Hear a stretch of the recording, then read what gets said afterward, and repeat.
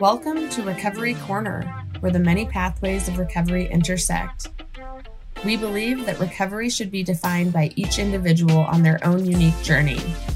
We also welcome allies of recovery to the conversation, as we know that substance use disorder impacts our entire communities, not only the people experiencing addiction. This is a space where you will hear personal stories of triumph in recovery, gain insights into various recovery-oriented systems, and learn how leaders across the country are building recovery-ready communities. Recovery Corner is brought to you by Young People in Recovery, otherwise known as YPR. YPR is a recovery support service organization that engages people in and seeking recovery, as well as allies of the recovery movement to take a stand for recovery. Welcome back to Recovery Corner. I'm your host, Candace Rose. I'm really excited to have my colleague, Brendan Homaker, joining me today as co-host. Welcome to the show, Brendan. Thank you, Candace. We're very excited to have a panel joining us for today's episode of Recovery Corner. We would like to welcome Mark Kandajani, Mackenzie Roberts, Dinashelle Pascal, and Charlotte Whitney. First, we will give each panel member a few seconds to introduce themselves before we start in the discussion. So would Mark Kandajani start by sharing what organization you're with and why you've gotten involved in working in recovery?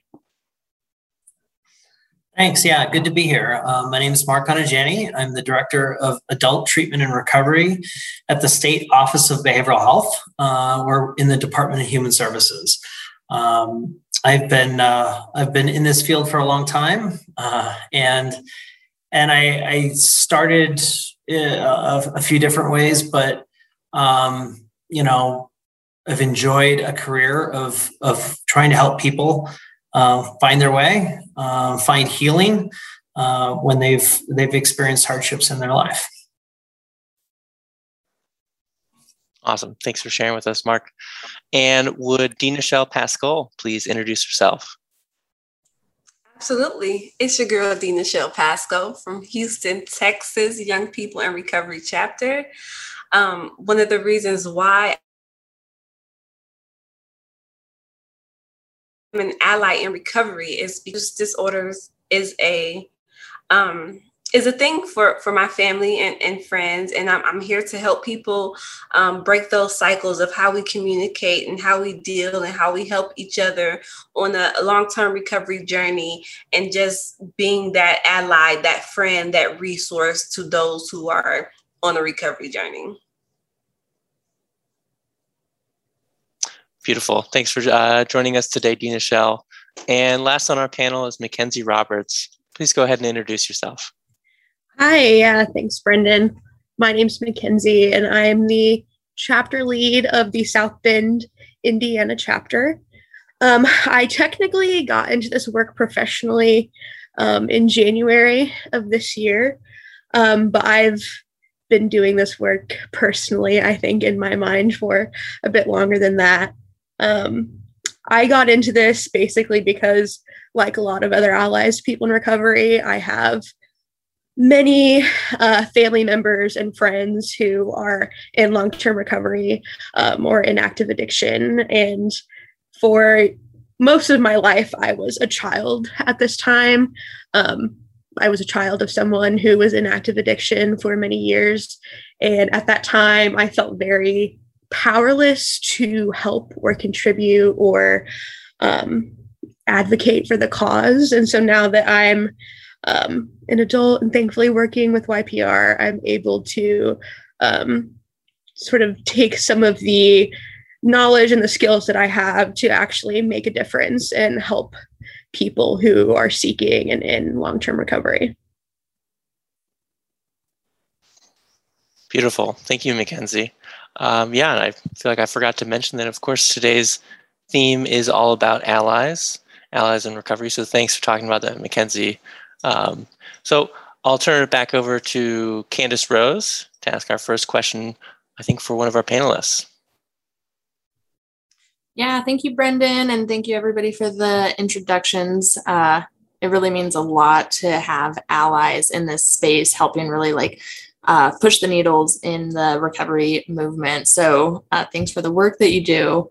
So being Dina, Shell, and Mackenzie, that you work as allies with young people in recovery, I'm curious, what are your goals for your communities?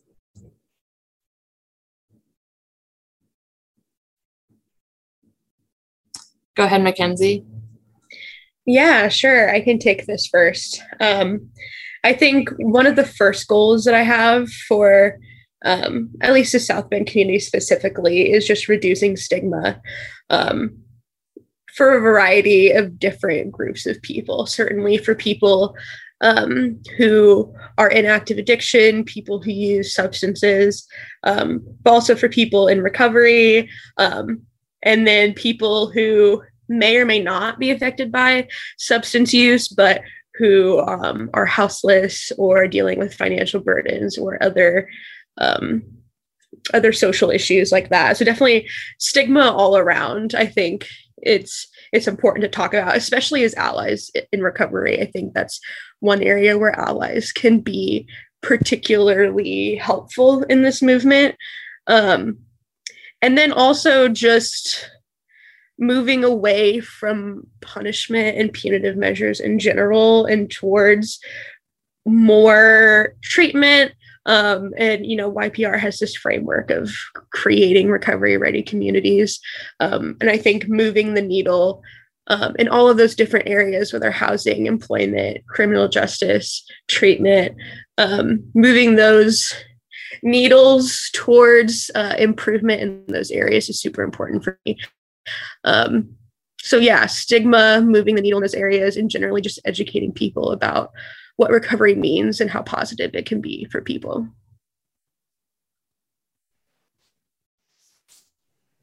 For myself and my community here in Houston, one of the things definitely is reducing the stigma, as Mackenzie is also working on, and just to show the people that, hey, recovery doesn't look one kind of way. Active addiction doesn't look one kind of way. However, there are resources for you. However, there's still life to live for you.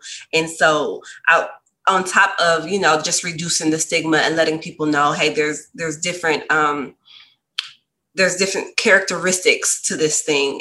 And there's also still life to live. I want to make recovery as fun and as open as possible, as inclusive as possible. Like, listen, you come here, you have a good old time. We're going to talk about it. We going to struggle together. We might cry together, but you know what? We can have fun in this thing. And again, there's still life to be lived. You can still go and get that education. You can still get that financial upgrade that you want. You can still get that job that you want, regardless of what active addiction or recovery has taught you, or that society has taught you about active addiction or just being a person in recovery. Listen, here at YPR, the Houston, Texas chapter, we're going to celebrate you through every level that you are, and we're going to make this thing as fun as possible. And so those are my goals for my community here in Houston, Texas, and for my chapter, on top of being a huge advocate for collegiate recovery programs. I want to get those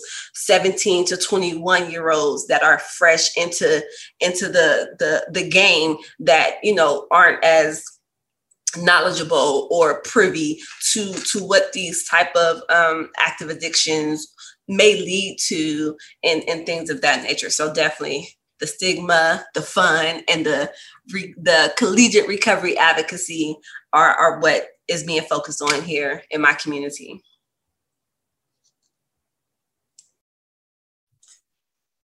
Dina, Shell, you do such an incredible job of engaging your community in really creative, fun ways to recover, and I think that is a big stigma for folks experiencing addiction. A barrier to entering into recovery is people don't know how to enjoy life. And I just love and appreciate everything that you are doing down there in Houston. Keep it up. It's exciting. It's fresh. It's fun, and it's funky. And yeah, you're doing an incredible job down there.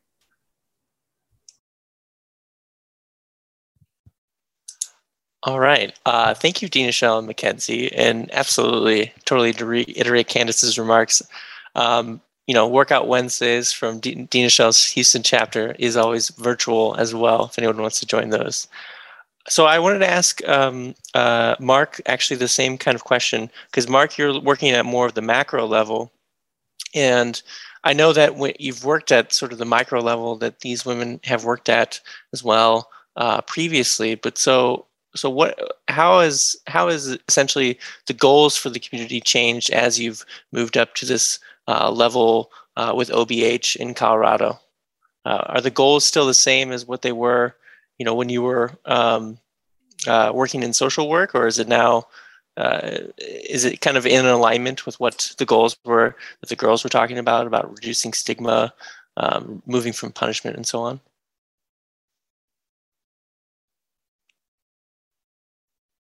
Got to get that mute button. Sorry. There's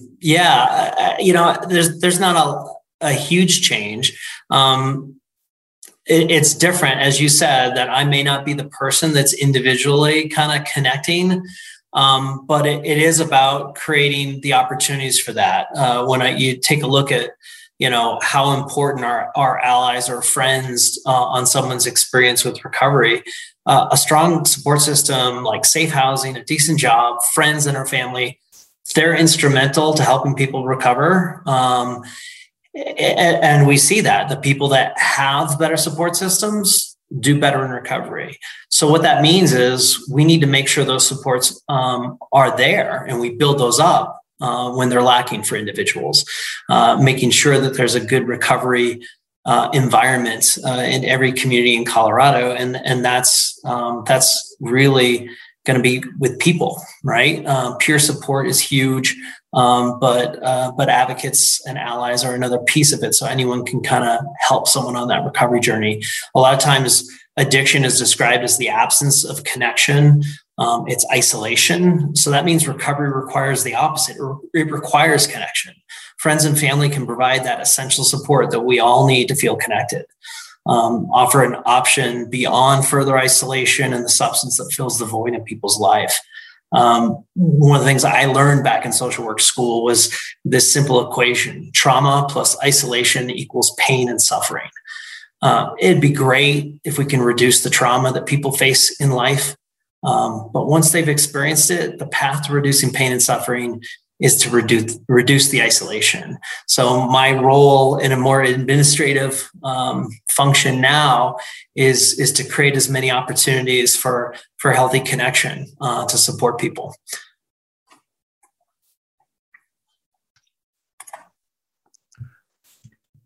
Thank you, Mark.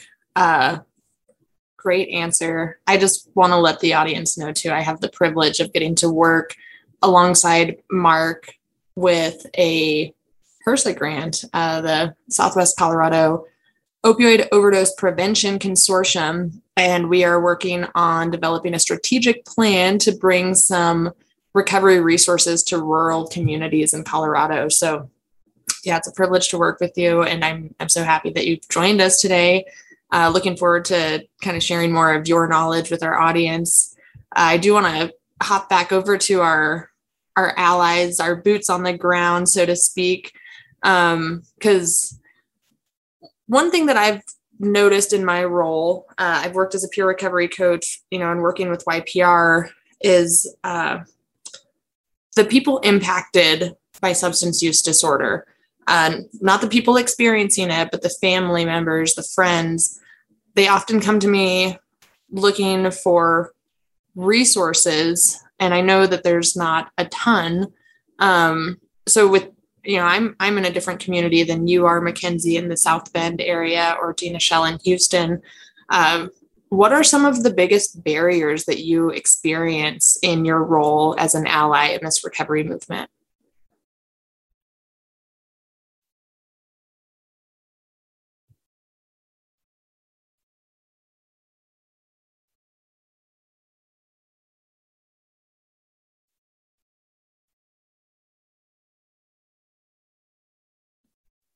I'll speak on this first. One of the biggest barriers that I've experienced is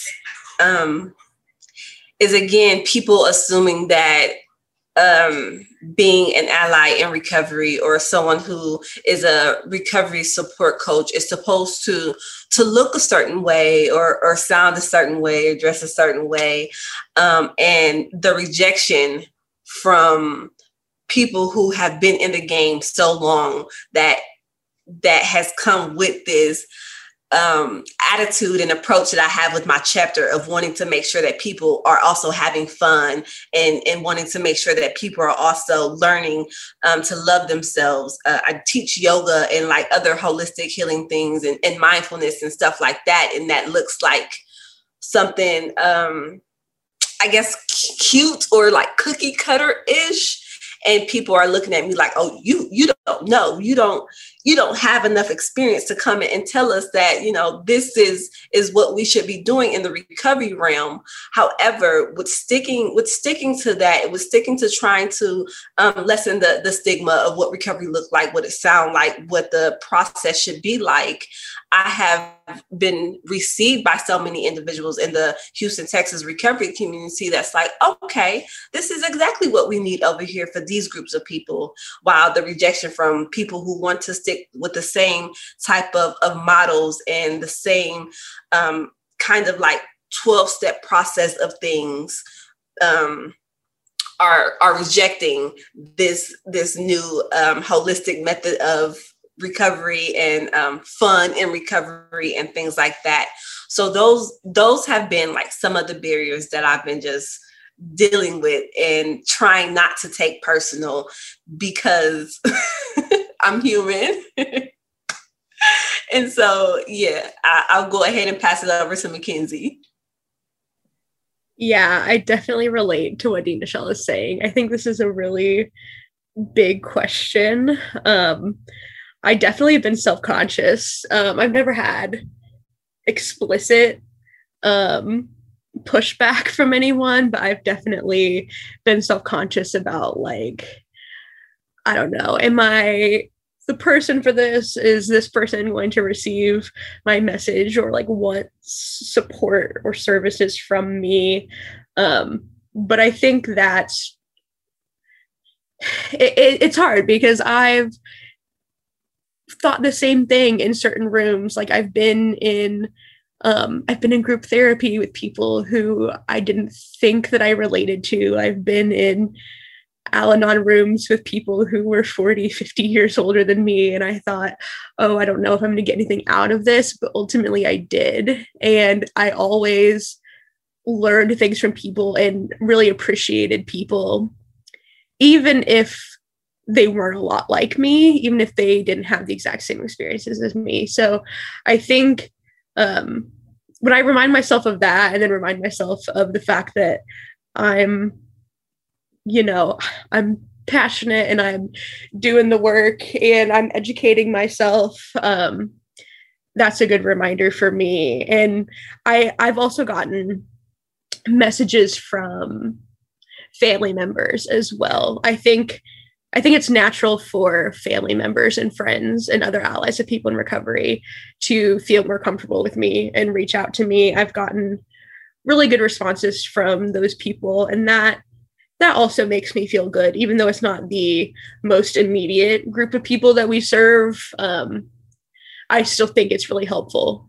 As you were saying, Candace, there's not a lot of resources for people affected by substance use specifically. So I don't know, to be a support for allies too is really rewarding for me, because when I was, a teenager or a child and needed that, I didn't have it. So that's been important to me as well.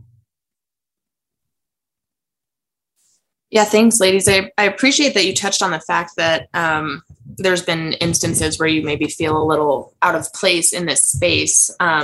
It's a theme that I've heard in my work within the recovery movement from the people experiencing substance use disorder. When I worked as a peer recovery coach, often people are like, it's so nice to be able to talk to somebody that has lived experience. I'm the biggest advocate for therapists, because I tell you what, I mean, people working in social work and behavioral health, they didn't get into it for the money. You know, there's usually some sort of tie that they have to experiences through family or friends that motivated them to get in the work. And I think what's really important about what allies can do is behavioral health professionals have some ethical considerations where they can't really disclose a lot of their experience with substance use or mental health as it relates to their personal lives.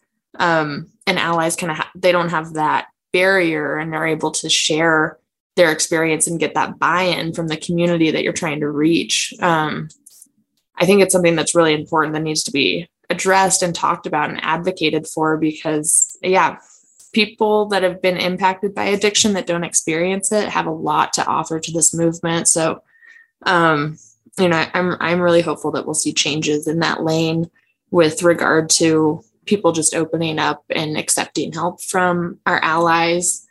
So thank you for touching on that. Yeah, and I just wanted to add that also I'll have leadership team members as well who are people in recovery, in long-term recovery. So I think having both of those pieces of people who are allies and then people who have actually experienced substance use disorder and who are in long-term recovery, I think the combination really, you're able to help more people in more ways with a combination.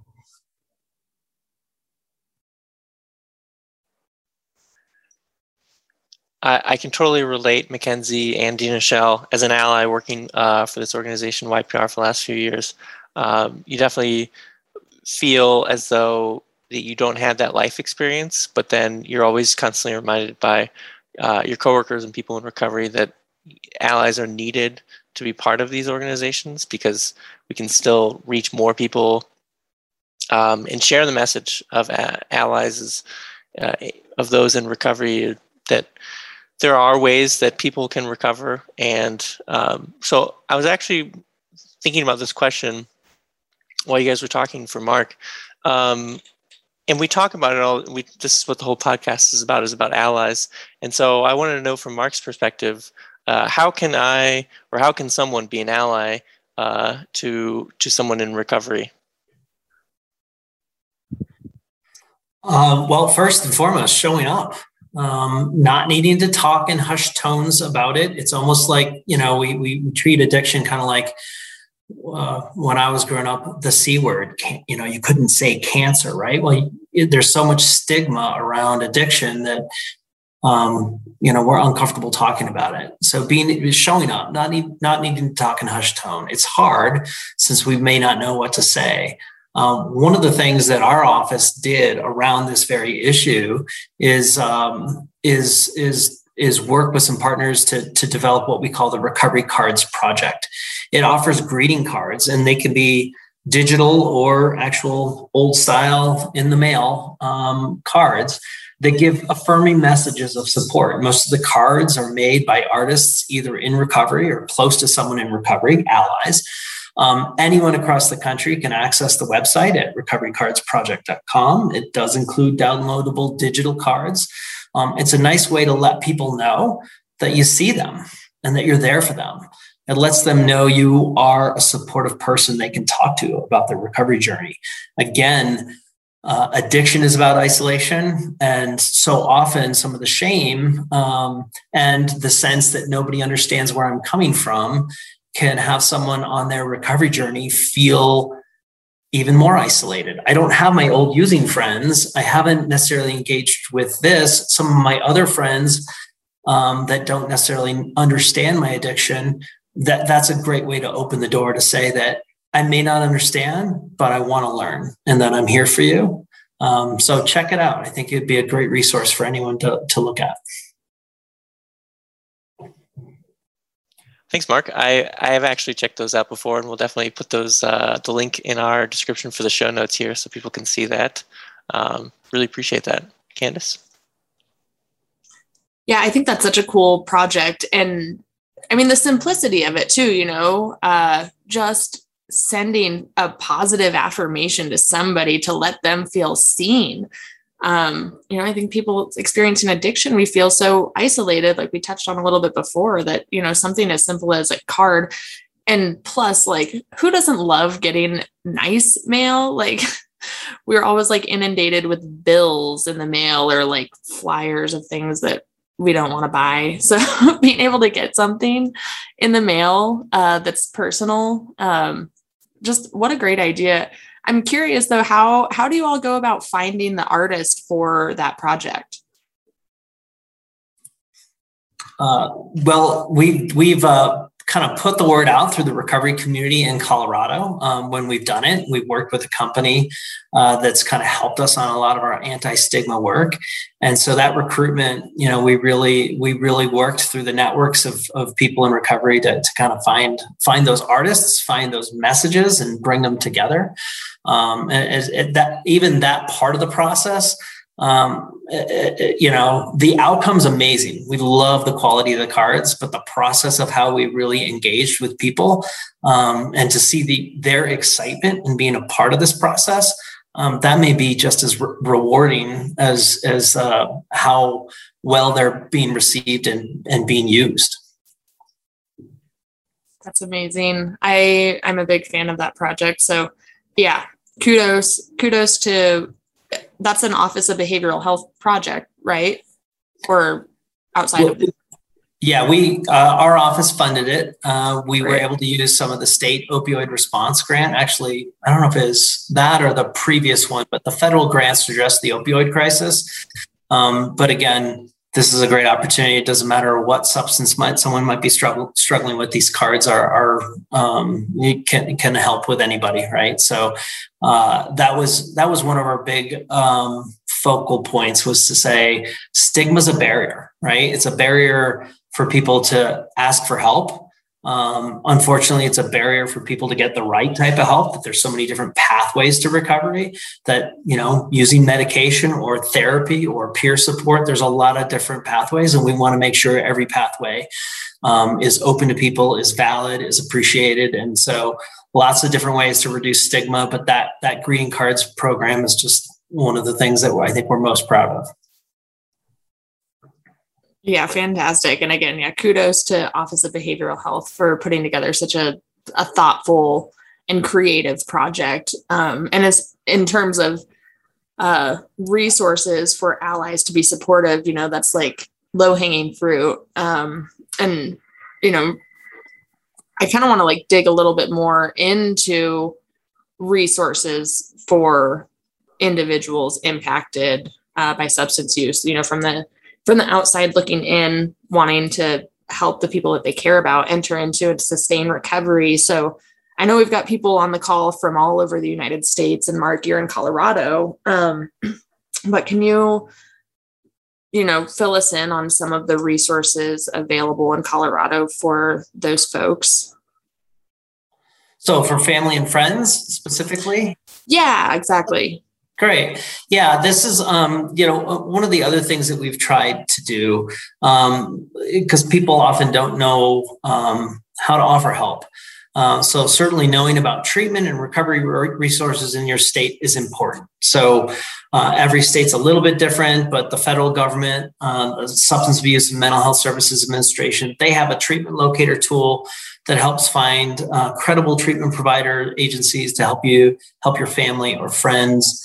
Another approach is to educate yourself on substance use and get support yourself. One model that we love in Colorado, it's an evidence-based practice. It's called the Community Reinforcement Approach, Family Therapy, or CRAFT for short. This is a group for the family members or friends of a loved one who's struggling with substance use disorder. I'm sure a lot of people have seen the old school shows Intervention. This has a little more evidence behind this approach. It gives tools and resources to family members or friends of someone who's struggling with an active addiction to kind of help them understand what their loved one's going through and understand how to provide support. And it provides people with accurate information and tools to support that loved one. What's nice about it, is that it's really effective at helping people get into treatment. That's I think the encouraging part is that it not only gives the family member some information and knowledge so that they kind of feel better prepared to support their loved one, but it actually leads to people starting that path to recovery. We've got over 20 active weekly groups of craft in Colorado. A lot of them are being offered remotely. So even with COVID restrictions loosening or tightening up, depending on what's going on in the world or in your neck of the woods, remote services are going to continue to be available. It's certainly helped us to reach people who may not live close to an in-person group. So craft model has shown great success in helping those who attend to get their loved one taking that step towards recovery. Hi, Mark. I just want to check, is the craft model, is that something that was developed only for Colorado, or is it something based on a national model that's been adapted? Oh yeah, it's a national model, and we implemented it with fidelity. So it's based off of the CRA, community reinforcement, which is a therapeutic approach that's used to help people with addiction. That's also evidence based. So it's a counseling approach. But the family therapy piece was designed for the family members as to give them the tools and resources and speak some of the same language that someone going through counseling might be getting.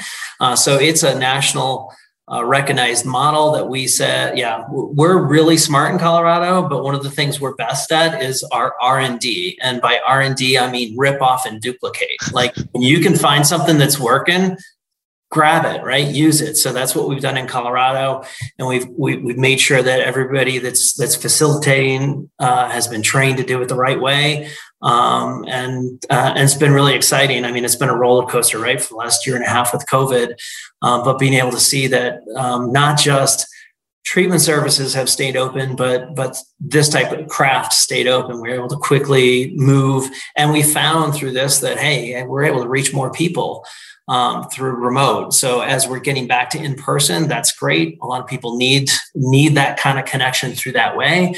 But at least we've found another way to reach some people that might live further away too. That's really interesting. Sorry, Candace, did you want to speak next? Oh, no. I mean, I'm really excited about craft. I had the opportunity to take a train the trainer class. It was an expedited 2-day version of craft, and I was preparing to develop a program here in Durango, but then I got offered an opportunity with young people in recovery, and I just haven't had the bandwidth to be able to do that. But I just wanted to highlight there's at the time of the training, and I think this is still accurate, there's 4 main goals of the program, and it's understanding how to communicate positively to the person that you're hoping will enter into recovery. I mean, communication is huge, and I think that that's one of the biggest things with loved ones. It's there's a lot of pain there, and so sometimes the loved one with best intentions is communicating in a way that's not being received well, and it's creating barriers for the person to want to enter into. So it's learning how to communicate positively, learning how to use positive reinforcement, rather than like punitive. So reinforcing folks for the positive decisions that they're making. And then, taking steps towards developing an awareness of what it means to take care of yourself. I think something that gets overlooked in this field of, working in recovery or working with individuals with substance use disorder is that can be really taxing. And, Dina Shell talked a little bit earlier about taking things personal when things aren't working out how you intended. And it really has nothing to deal with you as it does the person on the other end. So learning, I love how craft implements that self-care piece. And, as we kind of like dig into self-care, I did want to chat with our allies, Mackenzie and Dina Shell, like what are some things that you do to practice self-care while you're working in this field? Yeah, definitely. I love that craft has a self-care piece. I wish that I had gone through something like that. And maybe I still can get some training in that. But yeah, self-care is huge. And as you said, Candace, there's a lot of pain there when you are close to someone in active addiction. So yeah, there's a lot of, for me, in the past and currently, a lot of therapy. If you can access therapy, highly, highly recommend it. I preach therapy to everyone. So yeah, no one's surprised I'm saying therapy. Journaling as well. Journaling has been huge for me. There are times when I don't want to do it, but I know that it will help me in the long run. It's been very therapeutic for me. Writing letters to myself, my past self, future self, writing letters to other people, whether you send them or not, has been very helpful. And then also, removing yourself from situations when you need to, whether it's something like going on a walk or like fully removing yourself from a situation in a certain way.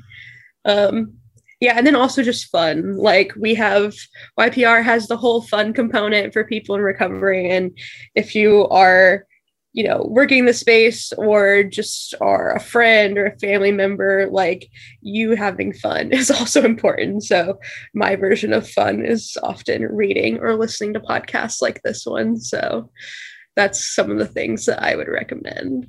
Nice, Mackenzie. It sounds like you've got a pretty good little system in place for taking care of yourself. And Dina Shell, I know you even take it to the next level. You've been sort of immersing yourself in some self-care trainings lately. Yes, ma'am. Do you want to share a little bit about what you've been diving into to, learn how to take care of yourself and also educate other people how to take care of themselves when working in this space? Absolutely. So I am naturally a creative arts therapist. I teach dance for healing and dance for fitness and things like that. I'm also a meditation instructor, a yoga instructor. I affirm, teach affirmations and things like that. So I dive into that daily. Also, with being an ally in recovery, I have come across some knowledge and some resources on compassion fatigue.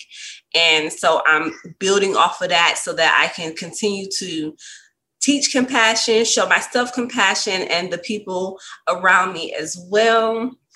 I'm hoping to really have this compassion fatigue workshop for young people in recovery organization and just everyone else in the recovery community, because it is so necessary to know when to pull back. It is so necessary to know when to take a moment to just breathe for yourself, to know that you can't take on the world no matter how super you feel. Self-care is not selfish. It is a priority. And that is one of those things that I'm truly learning and truly invested in. I will shut down every computer, every phone, every conversation to take care of my mental health first, because I know if I am not well mentally, I am not well physically nor spiritually, and I can't pour into you what I don't have to pour into myself.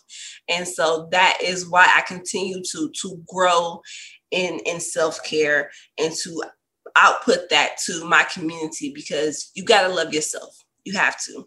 No matter how much you love something else or someone else, if you love yourself first, you can help yourself first and you can help those around you as well. And so that is my spiel on self-care and what I'm doing to continue to just grow and share that with the people around me. Yeah, I just want to echo what Dina Shell said. Yes to all of that. And I want to add that, like, when you're in like a dark place or like a dark situation, it might be like, you might think like how is meditation going to help me? How is walk going to help me? How is journaling or therapy going to help me? But like, they're cliche for a reason, and like everyone recommends them for a reason. And I just really would encourage anyone, even if you're in a tough spot where it seems like none of these things might help, like routine helps. and practice helps. Yeah. Absolutely. Because you can be in the darkest space and a freaking affirmation is not going to pull you out of that. Getting up to do a deep breathe is not going to do any of that. I also work out because I am a very physical person. So I know that when I'm stressed or anything like that, if I go and run or hit a punching bag or anything like that, and I also share that with the people around me, do something physical, okay? Because it changes the chemical in our brain to make us become more aware of what we're dealing with and how to manage it better. No, it's not going to pull you from that dark hole that something else put you into, but it's going to slowly and surely help with the process. Amen. Amen. I know the listeners can't see it, but I'm staring at my bicycle behind me because that's my self-care. Number one, kind of echoing you, Dina Shell. I hop on that bike and as soon as you start riding for a few miles, you start to zone out or you start to just focus on all the things going on in your life. And I think that's such an important part of our life, is kind of reflecting, and all these rituals that we do are ways in which we can reflect on what we're thinking and what's going on. So I think it's definitely that self-care is becoming more and more important in our industry. Absolutely. And I think it's clear that it's becoming important in society, more so than probably 20 years ago. Absolutely. I mean, yeah. Well, thank you, Dina Shell, and thank you, Mackenzie. See what's happening in the Olympics. Yeah. That was really beautiful to see, actually. And then to see Simone come back and get the bronze. Self-care first, period. Absolutely. Okay, so I wanted to kind of open up back to Mark. And, we've been talking about self-care and we've been talking about some of the challenges. But one of the questions that we had for you is, what about some of the common mistakes that people make when they're attempting to support their loved ones who are experiencing substance use disorder or addiction? Well, thanks. And again, to the panelists, great job on the self-care piece. And that's certainly related to this. So, the first common mistake is forgetting to kind of put your own mask on before you help someone else. So make sure that self-care piece kind of comes front and center. I think the other piece would be, just as there's many paths to recovery, there isn't a single way to support a friend or family member. One thing that could be helpful is to ask them what they need and how you can support them. We're all experts in our own lives, even those who on the outside appear to be struggling. So applying a solution that makes sense for you might not make sense for them. So give yourself some grace. And when they know you have their best interest in mind, it's going to be meaningful. So again, be present, put yourself out there. That's the first part. But sometimes the mistake that you see is, I saw somebody, or I know the best way for you to get into recovery. I know what you need to do. Be present, listen, and give them the opportunity to let you, to guide you in how best to support them. I think that's such a beautiful take on it because, as an ally, it's definitely one of those things, and I'm sure Mackenzie and Dina Shell can relate to, where you've probably Googled it quite a few different times. What can I do as an ally to help people? And no one ever puts it that simply. And I think that lesson of put your mask on first before you, in your words, listen and find out what they need is the most important. Like you said, as a person who works with volunteers, I constantly tell volunteers to put their recovery first before anything else, and to never let the work overtake their lives. Sorry, Mackenzie? Yeah, Mark, feel free to comment on this if I'm wrong, but I've come to believe that one way to be helpful might be to let people know, like you said, like let people know that you're a safe person to talk to, and then just be a person that someone knows they can come to, like when they're ready. Because I think often people aren't necessarily ready for recovery when like you are ready for them to be in recovery. So just being that person that they can reach out to and they can initiate the relationship with, I think is important. Yes. Yeah, and again, asking me if it's right. I don't necessarily have any magic answer for that, and your truth sounds pretty darn good to me. Yeah, it's being present, it's being available, and I think that's, I think you hit on a key piece there of there's a balance, right? In the olden days, you'd hear the word enabling. You're enabling their addiction, and there's a fine line between not enabling and being a jerk, right? So like we want to make sure we can have healthy boundaries for ourselves. That's the whole part about like, I'm going to make sure I'm getting oxygen before I try to help you, right? That self-care piece. So it doesn't mean that you give that person, $100 every time they ask when they might be using it for things that aren't really great, right? But it does mean that saying like, I'm going to be here when you're ready.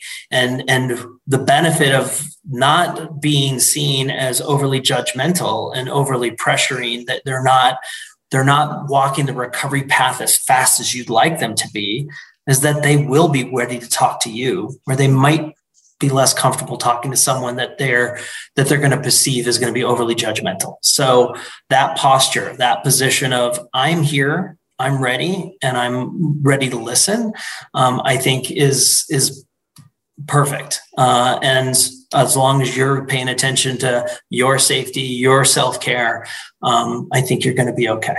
So I'd like to add to what the three of you are saying, especially because I've learned something recently through an invitation to change and leadership training for allies in recovery. And one of the things that has stuck out to me in this training is that as allies, we are helpers, and we want to help the way that we want to help. And we want the help to be received when we offer the help, how we offer it. And so with that, I've learned that helping is a process that includes understanding behavior and motivation. The behavior and motivation doesn't have to make sense to us, but we have to understand the behavior and motivation as it makes sense to the individual that we're trying to help. We have to, helping as a process also includes developing self-awareness and self-compassion, because we can be so hard on ourselves as helpers that now I'm so upset that you didn't receive this help. I'm so upset that I didn't offer the help the way I should have, even though I didn't know how to offer it other than how I offered it in that moment. So just having that self-awareness and that self-compassion for ourselves as helpers is a part of the process of helping and being that ally. Also, communicating in ways that encourages change. Not, hey, you need to get some help, but hey, I'm here for you, as Mark said, as Mackenzie said, I'm here for you whenever you're ready, for that help. Is a part of that communicating in ways that encourages change, not encourages the person to shut down or not to utilize you as someone who can help them. And also just creating conditions for long-term positive change, as we do, at YPR with our all recovery meetings, with our pro socials, is just encouraging and creating those communications and those conditions for long-term positive change, not, again, being those helpers that are like, hey, you need to get this help right now. And instead that could cause a adverse reaction to where now they don't have any help. And now the only comfort that they can find is in whatever substance that they've been finding it in. And so I just wanted to share that helping is a process. And as helpers, we have to understand the process in order to be effective helpers and allies. Yeah, thank you, Dina Shell. Our listeners couldn't see, but as you started talking about, us wanting to help people, how we think the help should be received. We're all sitting here shaking our heads because we understand. We've seen it. And, I think kind of this last piece of the conversation, it's like, there's so much power in validation. I think it's human nature. When we're presented with problems, we want to respond with solutions. And sometimes people, we know the solutions ourselves, or the individual, they know what the solution is. They might not be ready to start taking action towards that solution, but people don't always come to us, wanting us to tell them what to do. In fact, that can be more harmful when we tell them how things should be done and what they need to do. But just, the power in somebody coming to you, telling you they're going through a hard time and just validating their feelings and sitting there with them can do so much for that person. Because again, going back to that theme of feeling seen and feeling connected to another human, something that they may not have experienced. I can say I am a person in recovery, and I can say for every loved one and friend that came to me telling me what I should do and how I should do it, I wanted to prove them wrong and be like, oh yeah, like, no, I can totally do this. I got it handled, you guys. And crash and burn and fail trying to show them that I could do it. But, so yeah, just, I read this book. It's like a 3-hour read. It's called I Hear You. And it's not even specific to substance use disorder, but it's just a book about, developing healthy communication. And the biggest piece is that validation, like letting people know that you hear them, meet them where they're at. And like Mark said earlier, like ask them what they need. And maybe they don't know, and that's okay. But the fact that you're not telling them what they need is huge. I do just want to say, we are kind of coming up on time here. I think I had about 20 questions that I wanted to ask everybody, and silly me for thinking we could get through all that. I'm like, we might just have to revisit this conversation again at a later date, because I think it's really important that the public be really educated around this whole concept of being an ally in recovery, and how can you be an ally, and what are the resources. So, I really appreciate all of you that have made time to be here today. I want to try to keep this kind of short if we can, but I like to ask people at the end of the episodes, like, what recovery means to you, but to kind of go along with the theme. You can answer that way if that works better for you, but I'd really like to ask you all, like, what does being an ally in recovery mean to you? So we can either just kind of jump in if you have a response when you're ready, or I can call you guys out. I start. Don't call me out, girl. For me, being an ally, first and foremost, means breaking a generational curse. It means understanding the trauma of a child who experienced their parents and family struggle with substance use disorder, and being able to be in the community as a person who understands and has more compassion for them, just simply as a human and not as somebody who is struggling with substance use disorder. It means being able to bring all of me and my experiences, as well as the knowledge that I have and is continuing to grow, to a community that needs more people who don't look like one certain kind of way, or who doesn't sound like a certain kind of way, that have experienced, other people on a substance use disorder or on a recovery journey, as well as just the simple knowledge to be able to tell them and show them, hey, you can heal, you can grow, you could still be exactly everything that you need to be for yourself and for the people around you, regardless of, where you are on that journey.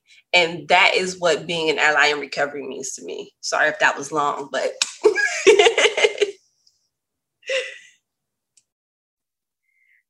Yeah, I'll go next.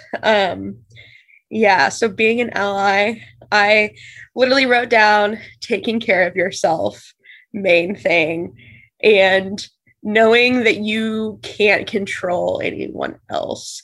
It's that very Al-Anon phrase of I didn't create it, I can't control it, I can't cure it, that thing. It's very true. So accepting that, I think, is important just for your own personal peace. But then action wise, to me, it's supporting people in their recovery efforts, whether it's driving people to meetings, going to meetings with them, listening to someone just talk to you, encouraging, behaviors, sort of that positive reinforcement piece of it. And then it also means just being really proud of people often, I've noticed, and celebrating their efforts and their journeys, sort of just watch. Yeah, so being an ally to people in recovery for me is often just being people's cheerleader, on the sidelines, clapping for them and watching them live their lives and heal and, living their lives, like Dina Shell said.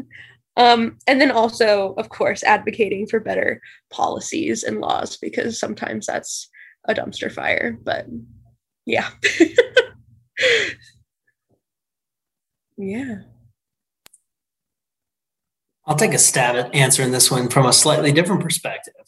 For me, in my role in state government, being an ally means using my privilege, using my place of privilege to give voice to kind of change the way we've done things for years. Again, I think there's been there's been services and treatment for people with addiction for years. And a lot of people that enter the field as therapists come because they have personal backgrounds themselves, either in recovery or family members.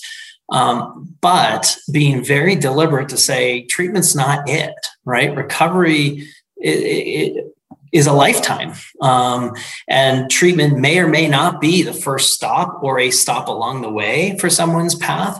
And so, using my privilege to say, how do we give voice to those people in recovery, and to expand what we do. So seeing that we invest in recovery community organizations, whether they be YPR or others, that offer something else to support people beyond just therapy. That's an important piece, to make sure that we give opportunities so that they get at the table with the big fish that are doling out the money, make those connections and relationships, whether it's for an Oxford House or any other type of organization, to say, we're going to make sure that we have, good housing options and supported education and supported employment. It goes well beyond treatment. So for me as an ally in my role in state government, it's using my privilege to make sure that, again, there's a lot of communities that we have struggled to reach. And there's no doubt that we don't do as good a job at reaching out to Black, Indigenous, people of color, to the LGBT community. The suicide rates in the LGBT community, the substance use rates in that community are through the roof. So what are we doing what can we do different? And how do we reach out to that community? I'm not going to make decisions for them, but I need to engage those voices and have them educate me. And so I can be an ally to make sure I make space to get those voices at the table so that we can hopefully expand what we do to reach more people. Great answers, everybody. I really appreciate all that. I think that's going to be really valuable for our listeners to hear. So thank you. I was caught up in listening to everyone's great answers. Did you want me to also share my thoughts on what it means to be an ally for those in recovery? Yeah, definitely. I mean, as you are co-host, but you are definitely an ally, and I think that your 2 cents is very valid. So let's hear it, Brendan. Well, when I first learned about recovery just a few years ago, I obviously figured out that it was this process of essentially bettering oneself. And I kept thinking about how everyone I know is sort of in recovery in some way, and allies especially, and how that process, like Mark said, is a lifetime, and how it's that might seem like an epoch, when you first probably enter recovery. For an ally, it's almost that same daunting prospect of loving someone who's going to be entering recovery, knowing that you're going to be there to support them until the end, and hopefully that they have a long and successful life. And so you know that every day will be a struggle in some way, that nothing will ever be 100% easy, but then you know that it's never easy for you anyways, and that you're still working on your own battles with, maybe self-awareness, maybe sticking to routines, with staying healthy, and that you as an ally in recovery, loving someone in recovery, know that that basically your health and their health can become kind of intertwined at some point, and how you stay healthy, they stay healthy, and then they can support you when you're struggling with supporting their recovery, because you get challenged by the little things as well. So I just think as an ally, it's just the same amount. It can be almost the same amount of struggle, but we can never forget how important it is that everyone recovers. So that's my piece. Back to you, Candace. Thank you, Brendan. Thank you, everybody, for your just very robust, thoughtful, thought-provoking responses. I appreciate your answers. I'm sure all of our listeners do too. And I want to make sure everybody kind of knows how to find y'all. So Mackenzie and Dina Shell, you're with Young People in Recovery. Real quick, do you just want to kind of plug again where you're representing and how people can find you, whether social media or whatnot? Yeah, if you on Facebook, Instagram, or Twitter search at YPR South Bend, you will find our chapter and you can follow us. And specifically for Facebook, you'll find the group, and it'd be super helpful if you just join the group. There's no questions or anything that you even have to answer. I'll automatically just accept you, and you'll get to see all of our stuff. That's good to know. We're not screening people to join our recovery community. That's real important. No. We don't need any more barriers. We know enough of them exist right now that we're trying to break down. Exactly. Yes, I am Dina Shell in Houston, Texas. You guys can find us on YPR Houston, Texas Facebook page. You can also find some of us on Instagram at A Diamond in the Rough Dance Academy, where I have intertwined my business and my chapter together, because I do have a lot of people who come to the Diamond in the Rough Dance Academy who are coming from the recovery community and are looking for those recovery resources while getting fitness and meditation and yoga as well. So at A Diamond in the Rough _Dance Academy on Instagram, as well as Facebook, YPR Houston, Texas. Thank you, Dina Shell. Thank you, Mackenzie. And just one last person I want to check in with, Mark from Office of Behavioral Health. How can people find some of the resources that you talked about, or reach out to you or somebody within the organization that can help direct them if they so need it? Sure. I think, I can share a website with some resources that you can kind of add to this later. But, we're the Colorado Office of Behavioral Health. If you Googled that, you could probably find us, and our webpage has lots of resources, but I'll get you a direct link that you can share with people for sure. Awesome. Yeah. Email that to me. We always post show notes. So people, from your app see show notes, and we'll have information on all the resources that we just talked about right now. So yeah, fantastic discussion, everybody. Again, I appreciate you being here. We might have to do this again, because like I said, we had so many more questions I wanted to ask, but we've run out of time. So I want to make sure to thank everybody listening for tuning in. Once again, I'm your host, Candace Rose. New episodes are available to stream every other Wednesday as early as 5 a.m. Eastern Time. You can join us next time on August 25th, where Shane Shooter Nelson joins me to discuss recovering in the wild. As always, here at YPR, we do recover and we are in your corner. Thanks for listening.